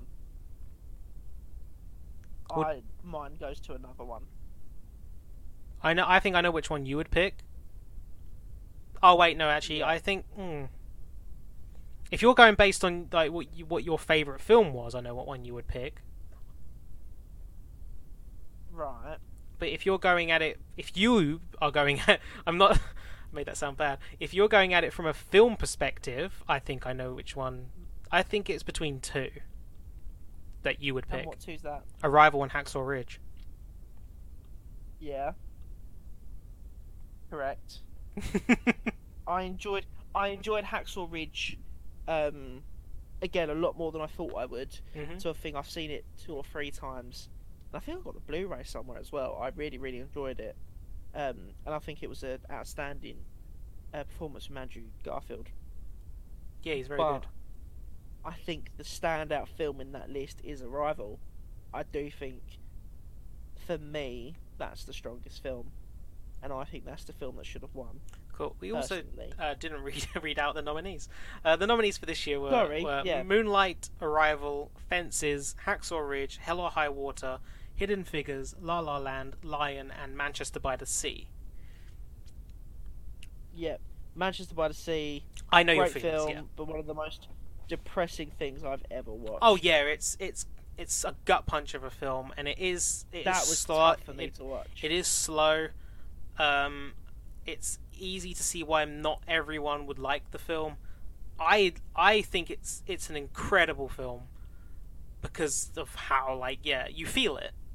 Like, well, no, it's from that. It's a great film. From that, and I agree with you. Like, I don't think I'm ever going to rewatch this unless I'm in a situation where I'm with someone that wants to watch it. I'm like, yeah, okay, I'll watch it with you. That kind of situation.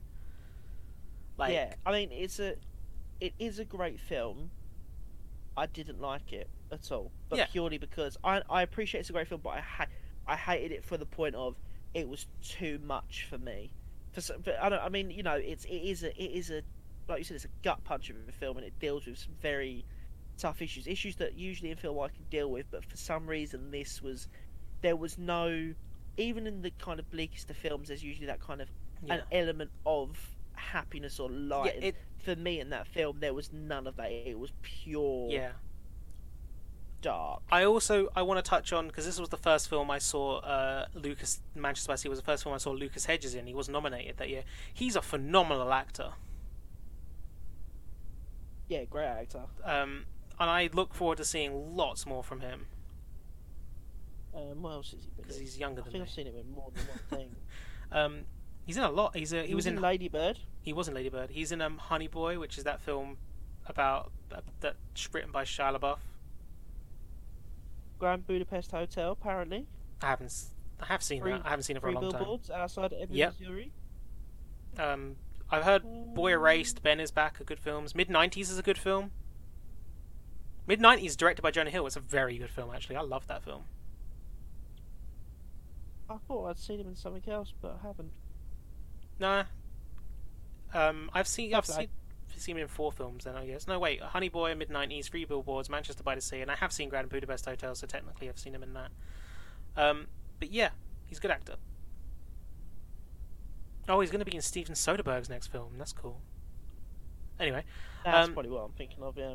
But, yeah, I don't know. I think I'd still give it to Moonlight, just for, you know, it being a film about, you know, 2 things that a lot of people don't normally. You know what I mean? Yeah, no, I mean, look. Let's say it's a film that racists and homophobics won't like. Yeah, and it's a great film. I'm not trying to take away from the fact that of course. You know, I mean, in some ways, it deserves to win, and we watched it. It's a fantastic film. It's a really it's quite an emotional film at times and a hard hitting film. Mm-hmm. But for me, Arrival just took it up just that step further. And it was like I said, with the elements that Manchester by the Sea have, where it was quite dark. Arrival was quite dark, but it also had the elements of a bit of light shining through, which I think appealed to me a bit more. Yeah. Yeah. I still absolutely adore La La Land. I think it's the second time I watched it. I know you're unfortunately, I loved it the first time I saw it, but the second time, I've not watched it more than twice, but the second time I watched it, just went down because of how slow it was for me. I really noticed the pacing the second time I watched it. But it is, I can't deny it is a good film. Mm-hmm. It just went down in opinion, unfortunately. Hell or High Water was very good as well. I saw that with you. Yeah, that was a good time when we were going to watch films at like 10 o'clock on a Monday morning. Yeah, they go for a Burger King afterwards to lunchtime. I used to love that. Yeah, same. But yeah, Hell or High Water was one of those films that we saw then, and God, it was great. Such a good film. Yeah, that's really, really good film. I think I've only seen it twice because I did rewatch it, and it's still fantastic. Jeff Bridges is great. It's it's obviously it's a neo-western. Yep. Because it's more. I think I've seen it 3 times then because I talked about it in an essay. Yeah. You probably did then. Yeah, it's the other cast members are great, whose names I cannot remember off the top of my head. Chris Pine and Ben Foster, yeah, and obviously Gil Birmingham, who plays Jeff Bridges' partner. Yes. It's a great film. Fences is a really good film. Great acting. It's a very theatre film because it's based on a play. Yep. Denzel Washington giving a fantastic performance, and I guess looking back on it, was probably robbed. He should have won. Yeah. And I know people were. Well, I love that obviously because Casey Affleck has a very not great past. fair to say. And I love the stance that because they do the whole the previous year's winners of like present the awards kind of thing, and his award was presented by Brie Larson, and she stood there on that stage basically like a few meters to the side of him, and she didn't applaud, and when everyone else was. Yeah, I think out of the list of what's there, I haven't seen Fences. I would have given that to Andrew Garfield because I think he delivers a truly probably the strongest performance I've seen him in Bards. Yeah, that's up there with Social Network in his performance for me. I think he's very good. He's stronger in Hacksaw Ridge than Social Network. Oh really? Okay. Because I think I'm surprised at how much I love that film. Well, I absolutely disagree with you, and I think he's stronger in Daleks in Manhattan. He's so good in Daleks in Manhattan, man. I mean, he's barely doing anything. Yeah, but he's great. Spider-Man and Captain Panaka and Doctor Who. Fucking so good. Anyway, I would. God, I think if I could go back and if there's someone again, if it's a situation someone asked me to choose, I'd choose Denzel. Yeah. But I'm not mad Casey Affleck won because his performance is great. Yes. But yeah, I'd give it to Denzel now looking back at it. As for Best Actress, absolutely Emma Stone. Yeah, no, I'd agree with that. She's great in that film, especially in the audition scene. The one that's the song. Yeah, no, she steals that film. She owns that film. As for Best Supporting Actor, now here's the thing. Looking at these, Jeff Bridges has Best Supporting Actor nomination. I would have looked at him as I guess the main characters in that film are Chris Pine and Ben Foster. Yeah. I'm looking at that list. Mahershala Ali is good in Moonlight, but but Mahershala Ali's barely in it. Yeah, no, he's in what? He has a couple of good scenes. He's very good. He's a fantastic actor. Yeah, outstanding actor. But Michael Shannon in Nocturnal Animals. He's brilliant in that film. Nocturnal Animals, I'm not that fond of, but Michael Shannon's great in it. I've not seen Nocturnal Animals. Dev Patel in Lion, again, Best Supporting Actor. I would look at him as the main character in that film. Lucas Hedges in Manchester by the Sea, like they're all good. Best Supporting Actress, I'm not taking that away from Viola Davis. Again, I've seen all of those as well, actually. See Naomi Harris, she is good in Moonlight. Nicole Kidman in Lion, she is good. Octavia Spencer in Hidden Figures, she's great. Michelle Williams in Manchester by the Sea is also good. I will talk about that as well. Hidden Figures is such like a film that's not doesn't get enough attention. It's so good. Yeah, I've only heard good things about it. Yeah, no, you should, if you get a chance, you should try and watch it. Yeah, for sure. It's such a good film. I think I would give it to that over Moonlight, actually. Would you really? I think so. I think it does more. Like, obviously, that film tackles race a lot, like, as well. I guess... Yeah. Yeah. I'm not saying that's specifically why I'd give it to it, obviously. Hidden Figures is a good film. I'm not saying it's my favourite film from them. My favourite film out of those is probably La La Land at this point. Yeah, that's fair. Or Hell or High Water, one of those two. But Lion is a very good film. I'd recommend it. I need to see Lion. I'd recommend all of those films, to be fair. Like, in certain circumstances, I wouldn't recommend Manchester by the Sea for a casual watch. But yeah. Yeah. See, Damien Chazelle won for Best Director as well, for La La Land. Yeah. Good year. Well, yeah, and I mean, well, look, let's hope that the results that we already know of, and that we'll speak about the next episode, are just as strong as what we want to hear. Let me quickly jump forward to the 93rd Oscars, and we'll quickly say, so out of the Best Pictures, we think Nomadland will win, yeah? I think it's a, again, not seen it, but I think it's a comes out solid. Comes out on the 30th in this country on Disney Plus. I've seen all but 3 of these. I haven't seen The Father. I haven't seen Judas and the Black Messiah. All but 4. Minari and Judas and the Black Messiah are available to watch now, but you'd have to rent them. Yeah, I've only seen Trial of Chicago 7. Okay, yeah. I've seen Trial of Chicago 7. Sound of Metal is now on Amazon Prime.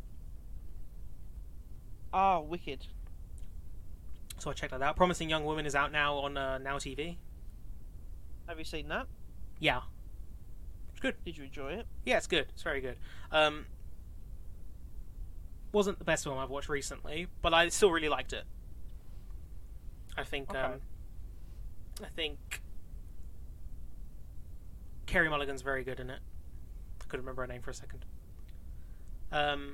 Mank is obviously, it's a big film. I wouldn't be surprised if Nomadland wins, though, and I'd be very happy if it does. I think it's going to go to Nomadland. Yeah. I'll be very surprised if it doesn't. Who do you think is going to win Best Actor? Out of Riz Ahmed, Chadwick Boseman, Anthony Hopkins, and Gary Oldman, and Stephen Yeun. Honestly, it should be Chadwick Boseman, and that's who should win. Yep. I wouldn't be surprised if it goes to Anthony Hopkins because of the BAFTAs. Yeah, maybe. I think if anything, it'd be quite disrespectful. But looking at them, even then, if it wasn't Chadwick Boseman, I wouldn't even give it to Anthony Hopkins out of those. I'd give it to Riz Ahmed. Yeah. Personally. I know you haven't seen any of these.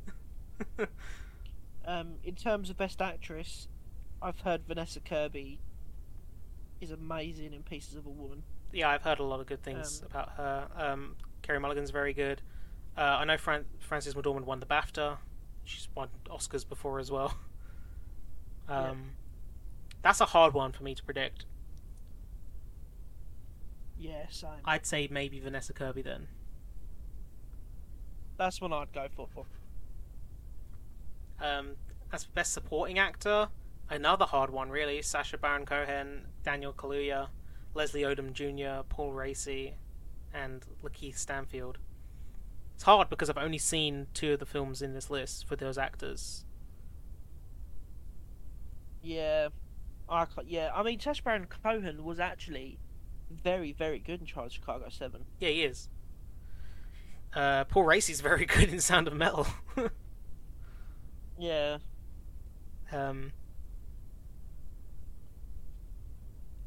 I like Lakeith Stanfield as an actor. Haven't seen that yet. And Leslie Odom Jr. in One Night in Miami. I haven't seen that yet, and that's on Amazon, so I can watch it. Yeah, I've put that on my watch list. But yeah, that's a hard one to predict. I couldn't predict it at all, I don't think. Trying to think of the mindset of Hollywood as well. Sacha Baron Cohen, maybe? Yeah, I can see it going to Sacha Baron Cohen. Then I also know there's probably a lot of Americans that are always mad at Sacha Baron Cohen. For Borat. Yeah. Yeah, you're not wrong. Because then, speaking of that, Best Supporting Actresses, it's another hard one. I'd love it if Maria Bakalova won. Yeah, it'd be great if she won, because she is fantastic in that film. She's really, really good. But I could see it going to Olivia Colman. Again? Yeah. For that, looking at those films, maybe.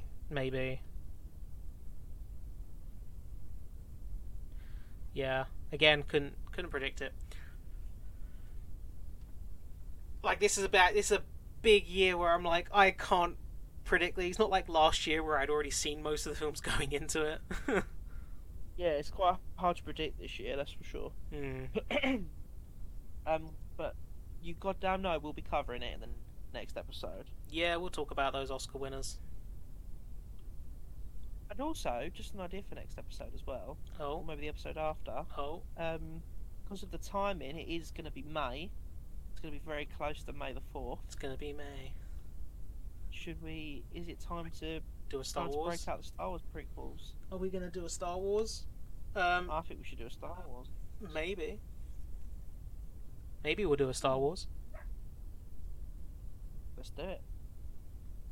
We'll see, won't we? Next week, Star Wars prequels and Oscars. 2 seconds. I've got to let my dog in. Not my dog, my girlfriend's dog. Well, no, she could be my dog as well. She's a great dog. My dog's somewhere. Oh, dog, I'm recording a podcast. Come on, we're right in the heat of getting ready for the end of it. She's currently poking the microphone so all the listeners can know that she's here. Please don't lick the microphone. Sorry about that, everyone. I'm going to hold the microphone just for a little bit while she demands attention. But yeah, I was thinking Star Wars prequels and Oscars. We'll see. A Star Wars one could go on forever. Yeah, that's a good point. Let's hope it's a dull news week. Yeah, if it's a dull news week, then you know we're going to be talking Star Wars prequels, kids. If not, then the week after we'll dedicate to Star Wars. Yeah. Oh, bloody hell. Right, so on that yawn, we're at the end. We are. It's been a long day. There's a lot of stinging this episode. Yeah. So what have you watched recently? I watched My Octopus Teacher on Netflix. Did you? Yeah. Okay. What did you think of that? Because I know it's been nominated for an Oscar. Absolutely outstanding. So good. Even just down to the cinematography for a man with a camera underwater is stunning. I didn't know that was on Netflix. It's so good. Because I'm not a big fan of documentaries, so I haven't been looking for them. I do think you'd enjoy it. I'd highly recommend watching it. And it's all about, this guy. He's kind of slumped out film wise. He doesn't know what to make. He's a filmmaker, so he decides to go back to doing what he loves, and he's exploring coral reefs and exploring the sea, and he stumbles across this octopus one day, and it's his journey with this octopus for a year. And it made me quite emotional as well. It was quite an emotional film. Yeah, I'd highly recommend it. I've also been watching Line of Duty on BBC One every Sunday. That's been fun. About it really. Like I said, I've gone back to work in the office, so it's a lot of just kind of getting used to not working from home and watching stuff as much. Of course. Yeah. What about you? I've already said, obviously, I watched Mortal Kombat, Promising Young Woman. I don't know if no, of course I wouldn't have mentioned this. I watched the second Lego movie.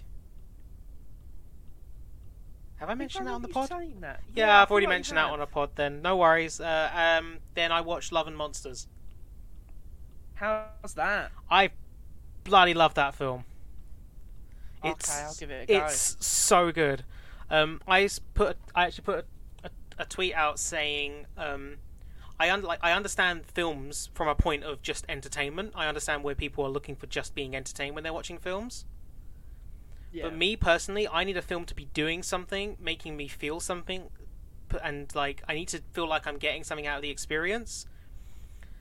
I was so moved by Love and Monsters that it's not an emotional film, like a big emotional film, but I cried at the end. Did you really? Not cried, but I was in tears because I loved it that much. Damn, man. It's such a good film. It is the best film I've seen this year. Okay. Alongside, it's the only 10 out of 10 film alongside Die Hard that I've seen this year. My favourite film of the year, it's the best film I've seen this year. My favourite film of the year is still Godzilla vs Kong. Love that. I bought this Godzilla vs Kong t-shirt and I've worn it 4 days in a row. I saw you sent me a picture. That was 4 days ago. Which is fine because I haven't left my house in 4 days, so that's fine then. It will be washed this weekend. Good. I'm glad to hear it. I say this weekend. It's been washed by this point. We're nearly at Saturday evening. But yeah, I loved it. It's a great film. And it's not even it's not huge film. it's very scaled down, but it builds the world really well. Yeah. Dylan O'Brien's fantastic. Definitely the best I've seen from him. Well, I mean, he's a great actor as well, isn't he? Yeah, but it's like I say, it's the best I've seen from him. Like, Yeah. he shows a big range in this film. Okay. Like, for example, when you watch the Maze Runner films, he's very serious in those films. Yeah. But this is like best range from him. This is him showing that he can lead a film on his own, pretty much. That's good. Like, he's That's so good. I'm excited to watch it. I've been finding the time to sit down and properly watch it. Yeah, I'd say it's one of those films that you'll stick it on and immediately you'll be hooked. Okay. Like, the intro is so good, is like really good as well, to the point where it's like, oh yeah, I love this. It sets a tone that it doesn't always adhere to, because it's like it does make you think, oh, this is going to be a really like a certain kind. It's going to go a certain way. I'm trying not to spoil it. Even the feeling, I'm trying not to spoil that.